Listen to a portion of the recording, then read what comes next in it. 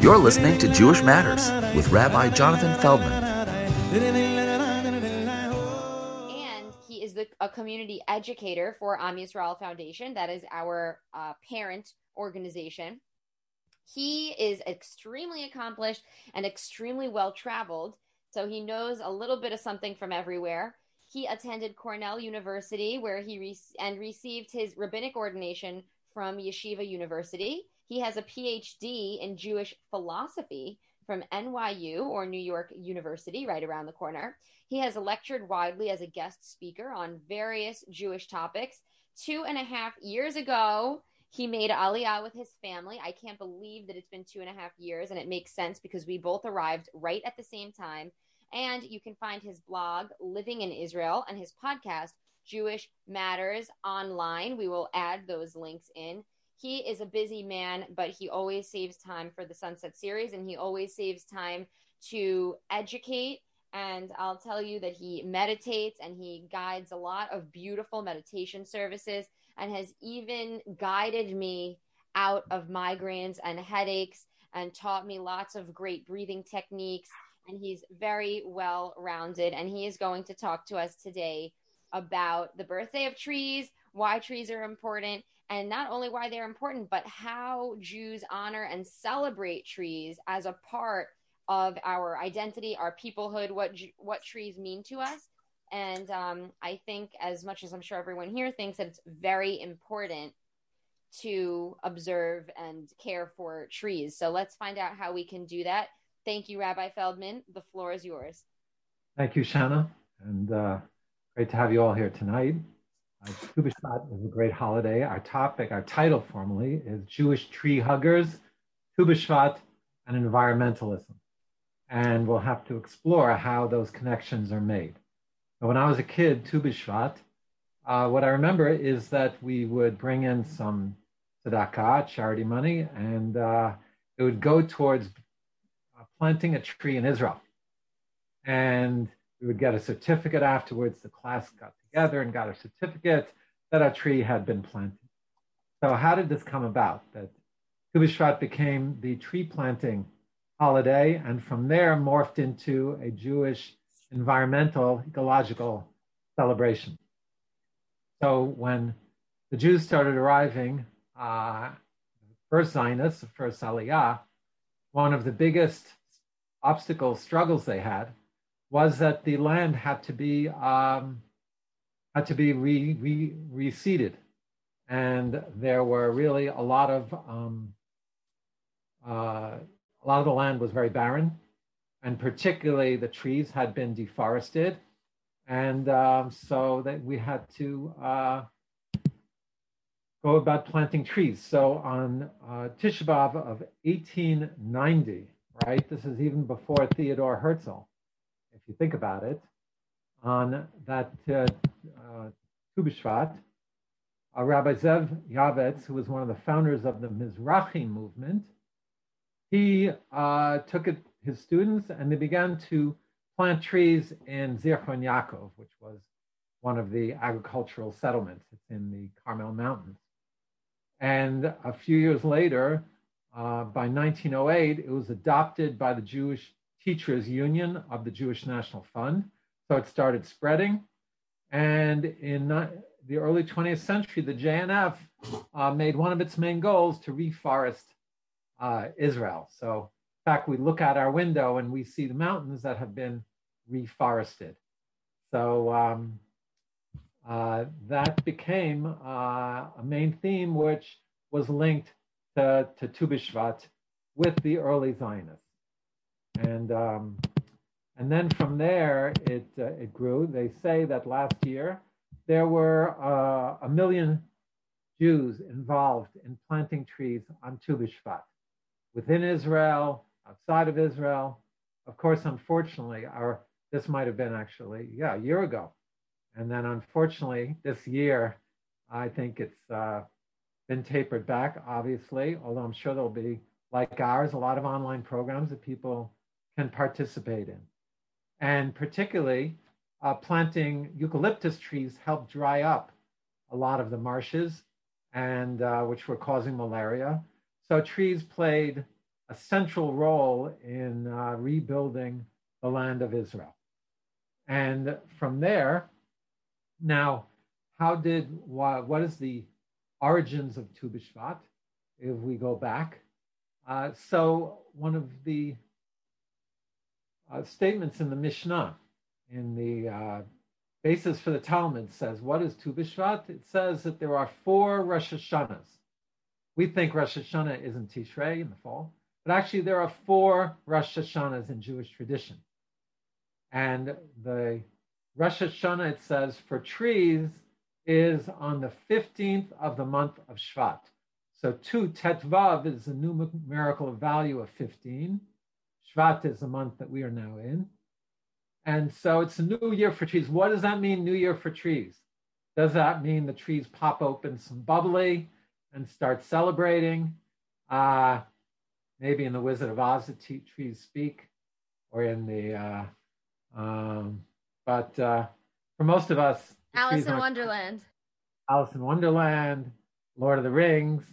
But for most of us, they don't. So what is it? How can the trees have a Rosh Hashanah? So it's how we count the mitzvot, the commandments in the Torah that revolve around trees. And there's one particularly, which is the mitzvah of Bikurim. Bikurim means the first fruits. And the custom was, and this is a very beautiful mitzvah. Imagine that you're a farmer, which not only the early Zionists were farmers, but in the times of the Talmud, most Jews were farmers. We worked the land. That's what we did from when the Jewish people entered after the Exodus to our times. We were farmers. So you're a farmer and you've stored up all your produce over the winter and you see it going down and reducing, and you're looking forward to the spring so that you'll have, and that first bud that appears, which shows you that you're going to have new crop of fruit, you take a string, you tie it around that first bud on the tree, and when the fruit then ripens, you bring it to Jerusalem and it's eaten in Jerusalem. And there's a very beautiful event they have, Havad Bikurim. They would walk through the streets of Jerusalem. Everyone would come out in the streets. They'd be playing music. They'd be dancing. And it was brought to the temple. And in fact, and they would declare, but with the Kohen holding a basket and his hands under their hands, they would make a declaration of God having given us the land. In fact, the text of that is in the Haggadah of Passover. So Bikurim was the first fruits. And imagine you're waiting all winter for that new fruit. And the first one that comes, you dedicate it to the Almighty. Kind of like, you're in college, you're in grad school, you finally get your first job. And what do you do with your first paycheck? You give it to charity, right? That would be a really powerful thing. So that is the mitzvah of Bikurim. And so the question is, when do you bring this fruit? So which year's crop is it part of? So if it budded before Tu B'Shvat, it's part of the previous year. If it budded after Tu B'Shvat, it's part of the next year. That's what Tu B'Shvat does. It delineates how we count all of the mitzvot with trees, and we'll talk about many more of them as we go on. But what then happened is that in the 1970s, with environmentalism kind of rising to the fore as part of the counterculture movement, Earth Day, the Jewish renewal movement. So Tu B'Shvat kind of became the Jewish Arbor Day / Earth Day. And that's where it got connected to environmentalism. Now, we can back up 500 years. One of the steps along the way was from the Kabbalists in Tzfat in the 1600s, and particularly the Arizal, Rabbi Isaac Luria. They celebrated Tu B'Shvat. They created the Tu B'Shvat Seder, where they would drink different wines of different colors, which represent different Kabbalistic concepts. And I'm not going to go through the whole Kabbalistic Seder tonight. But they would eat fruit And here's a date. I'm married. Even if you're married, you need date night. So Baruch atah Adonai Eloheinu melech haolam borei pri ha'etz.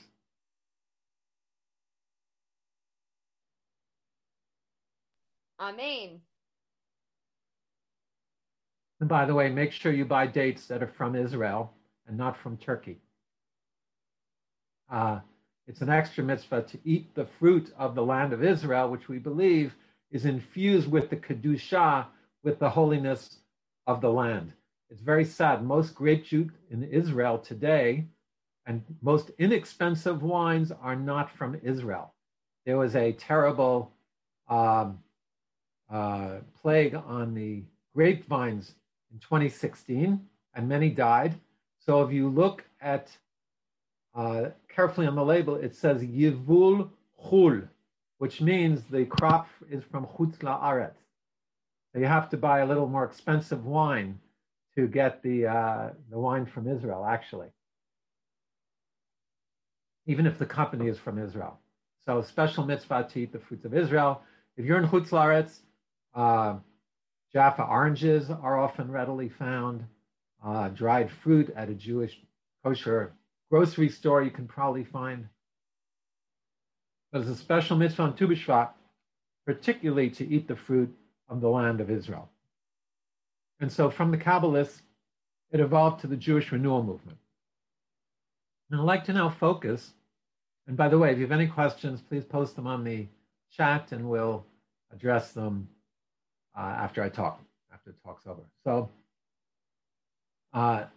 So there are a number of mitzvot in the Torah.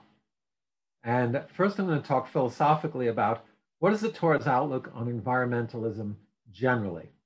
And we know that this issue has been very politicized recently, especially in the United States. There is one outlook, which is the resources are there, tap into them, use them. They're there to be used. It helps the economy, gives jobs, gives oil independence. And the other view is that we have to be stewards of our environment. We have to keep a long-term view of what the implications are for using the resources of the earth and plan accordingly. So interesting, the Torah reflects these dualities. The first mitzvah in the Torah is to be fruitful and multiply, to fill the land and to kivshuha, which you could translate as dominated. And so the Torah is telling us that mankind is supposed to use our abilities to tap into the resources of the world around us. That's part of our godly mission. And Rabbi Soloveitchik, whose philosophy was one of Torah and Torah and engagement in the world, said it's a godly act to be involved in harnessing the divine world to use it for the good of mankind. Science, technology, we're very pro technology, as we know. Israel's a startup nation, right? However, and it also, there's a mitzvah to populate the world. And we really do see that with Israeli technology and innovation, like the water drip systems, Israel is teaching the world to feed billions of more people than previously thought possible. And with our water desalination technology, we're providing the water. Now they have machines that'll draw water out of the air. So Israel is on the cusp of it. And the point is that we do need to do it in a responsible way. It says that when Adam and Eve were put into the Garden of Eden, they were put in it la'avda u'lashamra, to work it and to guard it. And the Siporno, the great 17th century Italian commentator, says that to guard it means to draw from the fruits, and that the fruits should replenish us. But it also implies that to guard it is to make sure, the Vilna Gaon says this, to lavda is to work it, and lashamra is to guard it, mean that the animals do not destroy it, that it does not become destroyed. So there is this consciousness, and we're going to see many mitzvot, which shows that we need to be stewards for the earth that we are on. So we're going to see that both of those dimensions are there. Shanna, I don't know why I'm not the main speaker. Am I on the main view? Yeah, here? you are. I am. Okay, on my computer, I'm not. So a couple of other texts I want to show you, which are more general philosophical, and which kind of show us the Jewish consciousness of the awareness of the world around us, of the world of nature around us. And by the way, if you think about it, even just the holiday of Sukkot, right? On Sukkot, we go out into nature and we live outdoors for a week. We have a mitzvah of taking the 4 species. Each species has specific requirements. The myrtle has to have 3 branches coming off one spot. The branch of the palm tree, the lulav, cannot be split down the middle, and the etrog cannot be blemished. So we spend time examining the intricacies of the details of nature that God has put into the world. And so Sukkot itself is an ecological, environmental awareness holiday, if you think about it. I'd like to share with you, just looking at this text of Psalm 104. Now, many of the Psalms talk about nature and God's presence in nature. This one is particularly powerful. Do you see the text in front of you? And really, what we see here is the ecological feedback system of the world. So Psalm 104, which we say on Rosh Chodesh after services on the new month. And it's a very beautiful one. And I'll read to you the bolded. He sets the rafters of his lofts in the waters, makes the clouds his chariot, moves on the wings of the wind. So the first thing it's expressing is that we experience God in nature. And I know for me, I usually go to Minyan every day in a synagogue. I always try to find synagogues where there are windows where I can pray and also see nature. But for me, the last 8 months of praying outdoors every day has been a very powerful experience. And for me, it brings me closer to the Almighty. And so that's what this is expressing. He established the earth on its foundation. You made the deep, cover it as a garment. Now, interesting, it goes from the third person to the second person. All of a sudden, it's you, it's not he. We're starting to experience God in nature. We're talking directly to the Almighty. So the waters are now covering the earth. The mountains rise. The valleys sinking. God formed this incredible world we're in, right? And whether you hold its shifting tectonic plates, or whether it was all created in 6 days, each approach can be understood in the Torah. You make the springs gush forth in torrents. So we have water, the source of all life. And the animals will giving drink to all the wild beasts. You make the grass grow for the cattle. So God brings the grass. Then the cattle eat the grass. Then man eats that which has grown from it. And with labor, he brings food out of the earth. Wine that cheers our hearts, oil that makes the face shine, bread that sustains us. And then the trees are drinking their fill. Their roots are drawing from the land.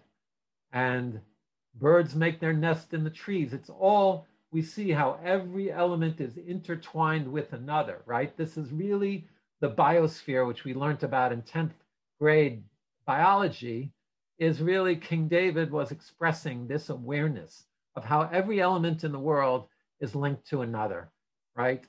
So if you're walking out at night in Israel, sometimes there'll be bats flying by. Bats eat an incredible large amount of mosquitoes. But bats are good for us, as long as they don't come too close. So the high mountains are for the wild goats, the rock badgers, the moons at its season, the lions roar for prey, even the lion eating other animals. That's not violent, it's part of the cycle of life. And it says, you made them all with wisdom. The earth is full of your creations. And then below, you renew the face of the earth. And we'll talk about the idea of Tu B'Shvat and renewal. So I wanted to share with you this psalm, which really kind of expresses the celebration of nature. And Rabbi Nachman of Breslov, the famous Hasidic teacher, is very popular. His writings are very popular. He advocates going out into nature and just talking to God. And you can read a lot about how, I was just reading an article. I do a lot of backpacking and hiking. I was just visiting our daughter in the States, and we went to the national parks in Utah. And it's spectacular, unbelievable, God's nature. And last summer we were on the Hermon, hiking up on the top of the mountain. So I get an email from this guy, which is called Light Backpacking. He's a guide and he gives tips on backpacking. And he posted an article about how psychologists and therapists say that if we connect with nature, that it's very therapeutic. And people who suffer depression, sit in the sun, get vitamin D, go out in nature, and even, I guess I am a little bit of a tree hugger. If you take off your shoes and walk on the earth, they've shown on the ultraviolet pictures how the energy from the earth can permeate a person's body. So when I go to the Carlebach service, we do it outdoors in the park. So around those guys, it's nothing new to take off your shoes, like outgrowth of the Jewish renewal movement. So when I feel different. When I take off my shoes and walk in the grass, I feel connected to the earth. I feel a different energy. So the Torah is talking about, the Psalm is talking about feeling God in nature and how that's a divine, beautiful thing. So from there, I'd like to now go to some of the, Torah has beautiful philosophy. But as we know, an important part of Torah is... why are you changing it that way? Could I ask everyone microphones, please? So an important part of the Torah is found in the mitzvot, because the mitzvot are really the concretization of the acts of our divine service. I guess I can stop the screen. There we go. I'll come back here. The mitzvot are really a concretization of our divine service. And I'd like to share how a number of the mitzvot are connected to environmental awareness. Now, the first one, the most striking, is that it says when you go and you make war and you besiege a city, you're not allowed to cut down the fruit trees. It's prohibited. Now armies used to practice a scorched earth policy, which is that when they come in, they just destroy, they burn everything growing so that the people can't feed themselves from the earth. But even though it might help your enemies, the Talmud in Baba Kama 91b codifies the prohibition of cutting down a fruit tree. And so the mitzvah is to not destroy any wanton destruction, is learned from there. That it's called Bal Tashchit. Any wanton destruction of nature or even otherwise is forbidden in the Torah. So we already see an awareness of long-term stewardship of the earth and of the fruit that it provides. Trees provide shade. Trees provide anchoring the earth so it doesn't become the way some of the Israel was in the 19th century when the first Zionists got here. And by the way, tangentially to this prohibition of not wantonly destroying, there is discussion in the halachic literature about hunting, whether hunting would be permitted in the Torah, because you're destroying an animal. Now, if you're going to eat the meat, it would be permitted, but if it's game, you have to shecht it, you have to slaughter it with a specific manner. And if you're going to trap it, you cannot injure it by trapping it. So certainly, the whole issue of not causing pain to animals is really another whole discussion worthy of its own lecture, its own talk. But it does relate to wanton destroying. The Hatam Sofer said he just was shocked when he was asked, "Are we allowed to hunt as Jews?" He said, "Jews don't hunt. It's not something Jews do. Go around killing animals for the sport." You could argue that there is a purpose. We're allowed to use animal for our purpose. Leather shoes, whatever the human needs are, eating, but, and we could have a discussion on that, by the way, but not for tonight. But to argue that, well, hunting gives me pleasure, so I'm going to permit it, it's a big stretch. Okay, so another mitzvah, which is really very ecologically conscious, is the Shemitah, the sabbatical year. Every 7 years, farmers would let their land lie fallow. Now, in school, I always remember learning about how farmers would rotate their fields. They would make a circle, do 7 pieces of the pie, and each year, one of the pieces of the pie they would leave, and they wouldn't work it so that the earth could regenerate its minerals and its fertility. So that makes total sense. So this mitzvah has a dimension which is very ecological, which is allowing the land to regenerate itself. However, interestingly, we do it everyone at the same year, which logically isn't so practical, because what are you going to eat on that year? And the Torah says God will provide. He'll give you a bounty crop the year before. But what it does is, the main message is telling us, you think this earth is yours? Torah is telling us no. The earth is God's. And he calls the shots. And that year, when you let it lie fallow, it's a recognition of the earth being from the divine, even for the farmer who works it. So that's another mitzvah with a strong environmental consciousness. Another mitzvah is that there was a commandment that you had to have green belts around the cities of the Levites. So you would have, and it's really a model for all cities, you would have 1,000 amas, about, I think, half a mile or kilometer of grazing, of green belt, of garden, parks.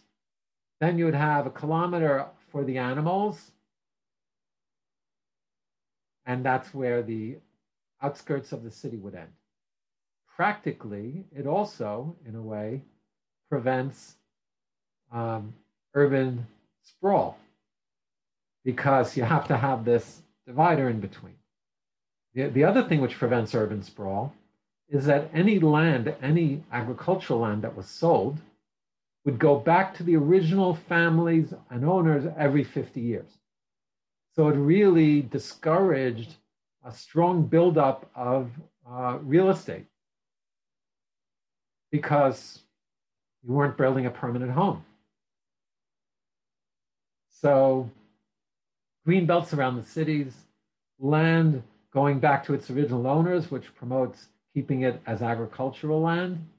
These all point to an environmental consciousness, which is certainly being discussed today, about urban sprawl, about the role of suburbs, about the dehumanization of humanity in large cities.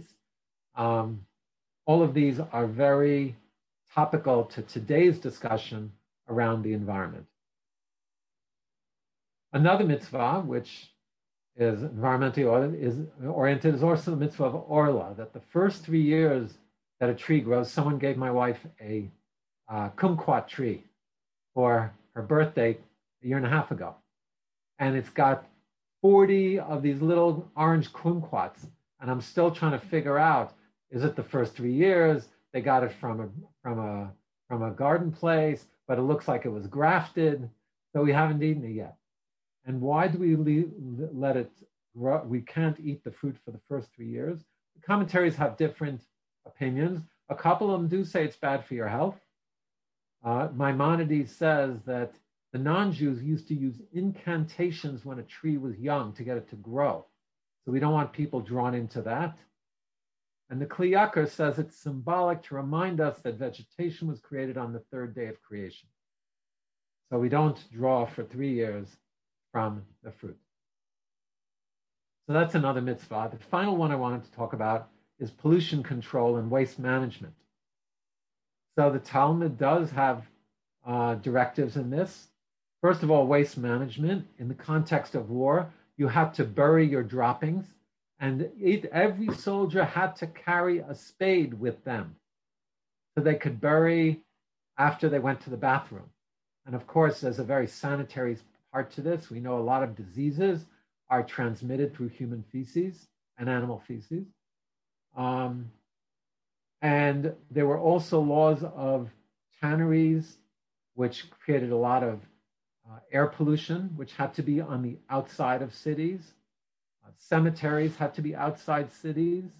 So there was very much a kind of, and you cannot pollute the air upwind of a town. So the tannery could not be put upwind if there was a regular wind blowing into the city. So from here you see a very sophisticated sense of stewardship, a sense of communal concern that the tanner says, well, I have to earn a living. We say, yeah, but you're impacting all these other people. And of course, this is very relevant for today, for a time of global warming, where our world is just kind of like barreling forward and the implications are starting to be seen. And I know there's a lot of debate about this as well. And however you view it, whether you view it as part of the cycle, whether you say it's global warming, I don't think we can take the chance. So many of the mitzvot in the Torah orient us towards environmentalism, stewardship, communal consciousness of the impact of our actions, and a personal connecting to nature and to being a steward in nature. And I want to end with this. Tu B'Shvat, we said, is the time where we kind of view that the next cycle of fruit and trees and plants is beginning, right? New Year is a new beginning. So let me ask you. Now, in Israel this year, we've had an unbelievably mild winter. But even this incredibly mild winter, and certainly if you're in the States and you look out and it's 26 degrees, but even in Israel, we have plants on our balcony. None of them are blooming yet. There's no flowers. It's in the late 50s, upper 50s today, but no flowers. So, and there won't be flowers for another month and a half. So how do we understand this? So that's actually something that's really amazing, which is that 6 weeks before the usual spring warming, when nature starts to come back alive again, 6 weeks before, the sap from the trees starts to rise in the tree. Who knew? I never knew that. It's one of those incredible systems that God planted into nature, so that by the time the warm weather comes, the trees are ready. I don't know if there are any Canadians there, but I think the Canadians, they stick their sap spigots into the trees, I think, already in the end of winter. They don't wait till spring. So really what it's saying is a very powerful message. And the message is that there is hope for renewal. Every year the winter comes and things die and the leaves wilt and the snow comes if you're in more northern climates, and animals go into hibernation and the sun is short.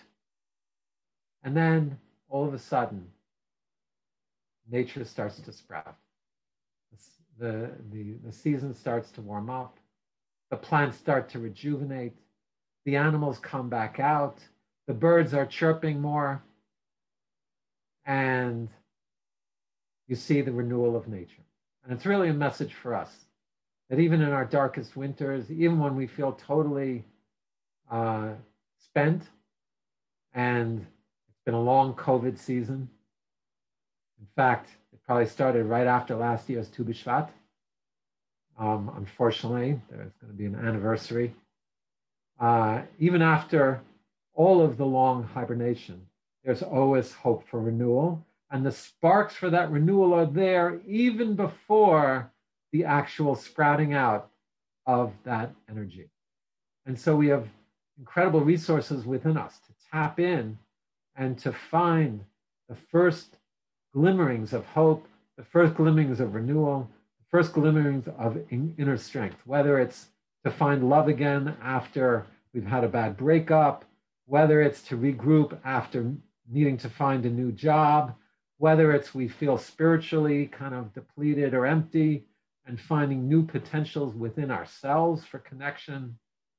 So the winter will be over and new life is already ready to spring up within us. That is the message of Tu B'Shvat. That's the message of hope for us personally, for the world, for the environment, which has an incredible ability to replenish itself as we see the miracles throughout the land of Israel of how over the last century the desert has bloomed, and sharing that with the entire world to make the entire world bloom. So those are some of the messages of Tu B'Shvat on Wednesday night. Buy some fruits of the land of Israel.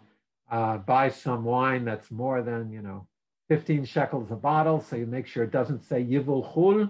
If you're outside of Israel, check the Carmel wine. Make sure it's spend a little more, and imbue from the sanctity of the land through the fruits of the land.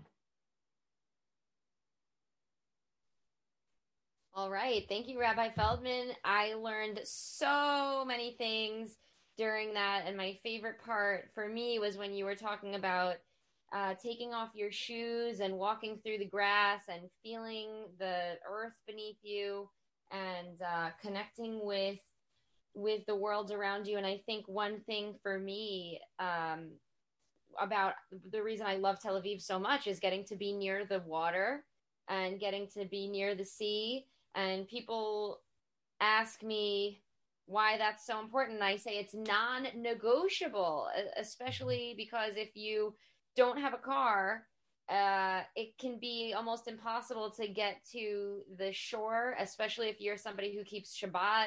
It can be difficult to take a 30-minute walk in the summer to the sea. So I know it's very important. And I have my orange here, which I told you I had one of my servants bring to me in the middle of this call, that being my sister.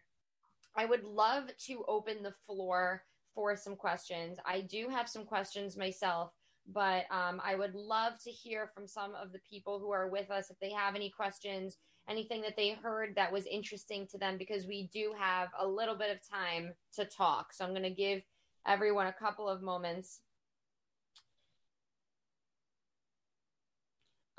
What we can do in the meantime is, I wanted to know, I think you talked about this a little bit, Rabbi Feldman, but, and I heard it I've been going to shul. I've been very good about going to shul since being in New York. And I went on Saturday and I learned what you talked about there being 4 New Years and about Tu B'Shvat being one of those New Years.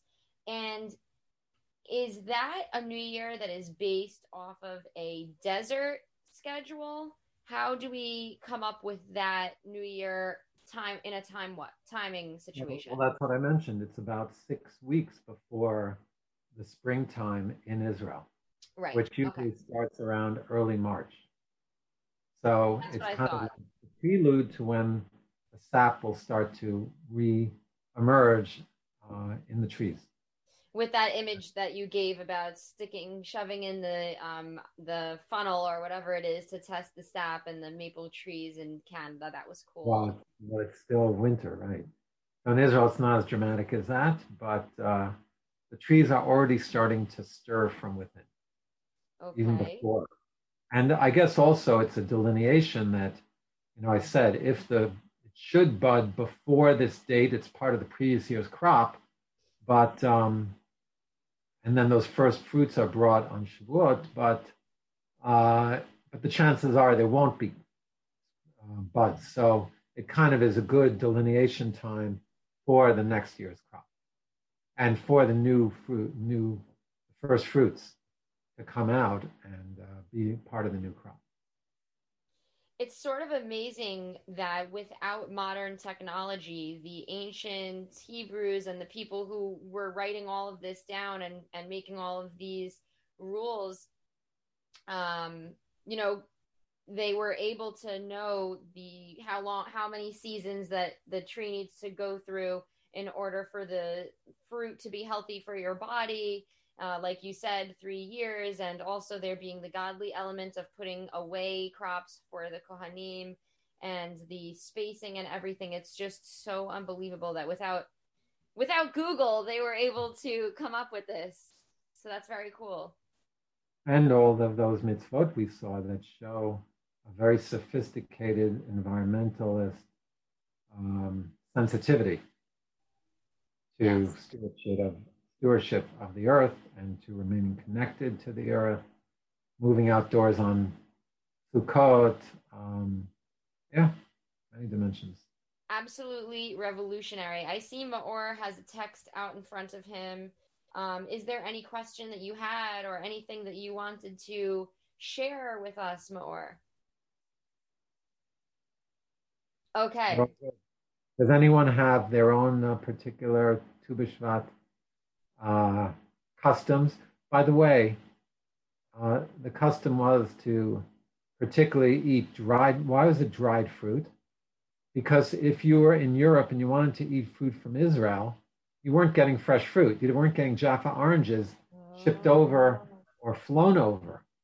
So they would eat dried food, and particularly boxer, which is carob, was eaten because I think just because it's, it preserves dry, it dries up and then it preserves naturally on the tree even. There is so much carob in Israel, and one of my family friends who is a tour guide in Israel and has forever taunted me and made up tall tales told me that I should eat a piece of the carob because it tasted just like chocolate. And I will let you know that it does not taste just like chocolate, and it's actually extremely bitter, and you should be careful before you pop one of those bad boys open and chew on it. So you were probably eating one that was over dried. If you actually eat it when it's still somewhat moist, about 10, 15 years ago, there was a whole rage over carob being the substitute for chocolate in the health industry, consciousness industry. So there is something to it. But I should mention that particularly on Tu B'Shvat, the fruits that we want to focus on are the 5 fruits for indigenous to the land of Israel.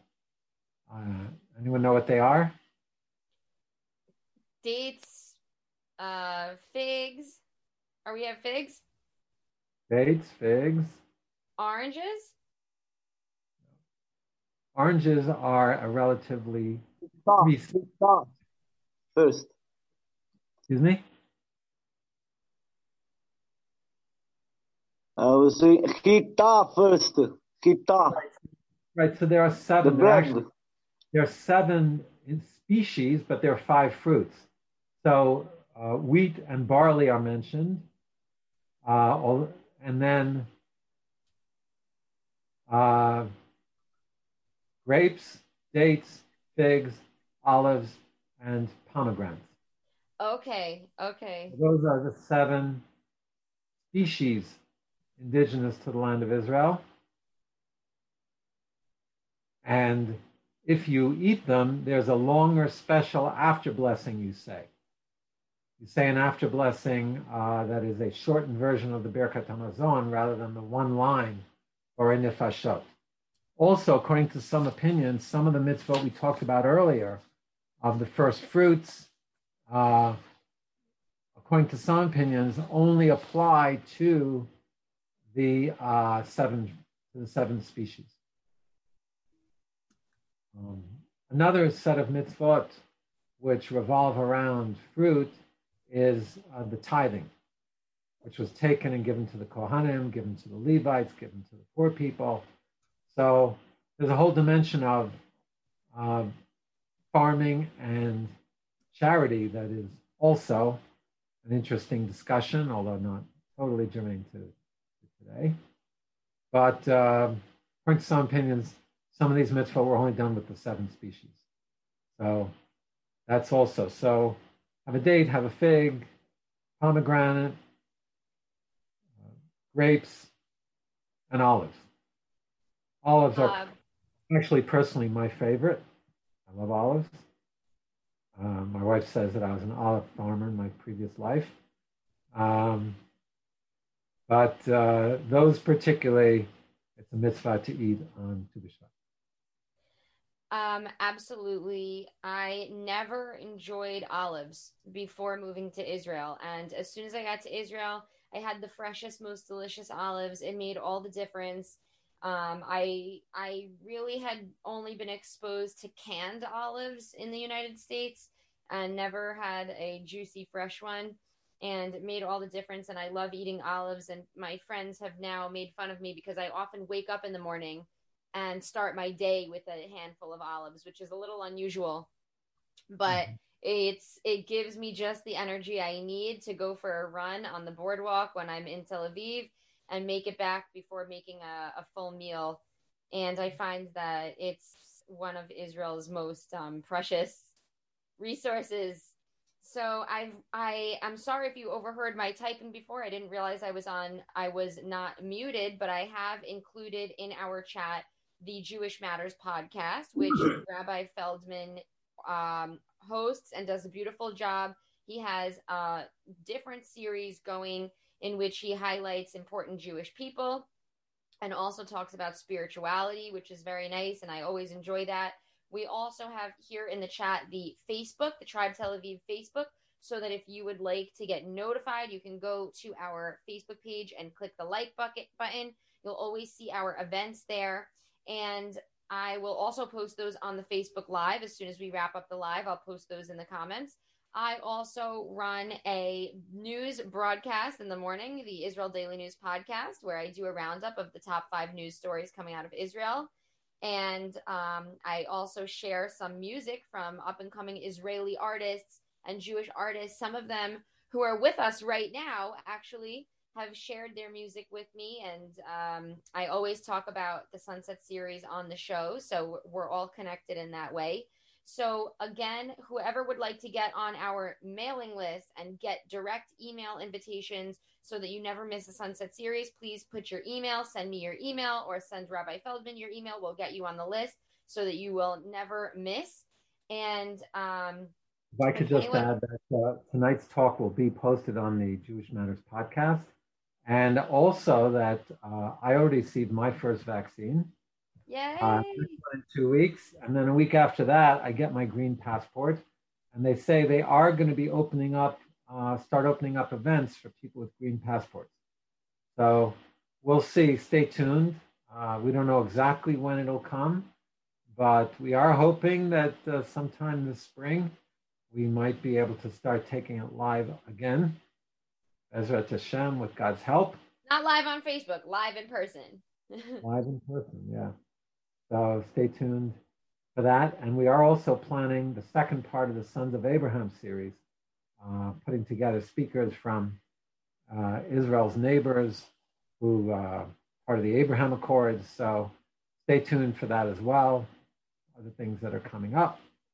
And have a happy Tu B'Shvat. If anyone is watching us from the live and they would like to post on the live what they do to celebrate Tu B'Shvat or what they've felt inspired to do from watching our talk, we would love that engagement. You can write it on the Tribe Tel Aviv page. You can write it in the comments in the live. And we hope that you really do something to appreciate trees this week and enjoy the new year of the trees. Give yourself a little treat from the land of Israel, like Rabbi Feldman said. and be with us for part 2 of the Sunset series. Please let us know how we can get you involved if you're interested. Thanks so much, everyone. Good night and good luck. Good night, everyone. Lahit.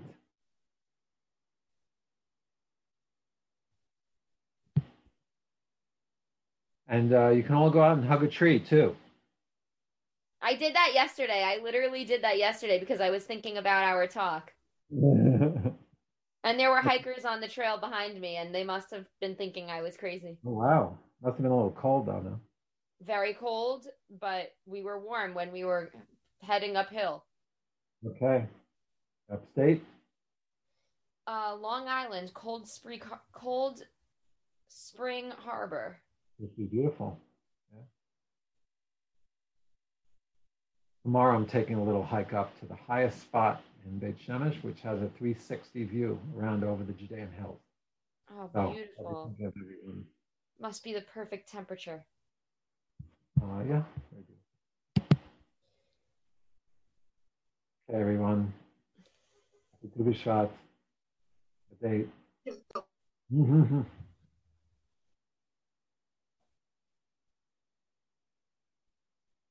You want to end the live, Rabbi Feldman? Yeah.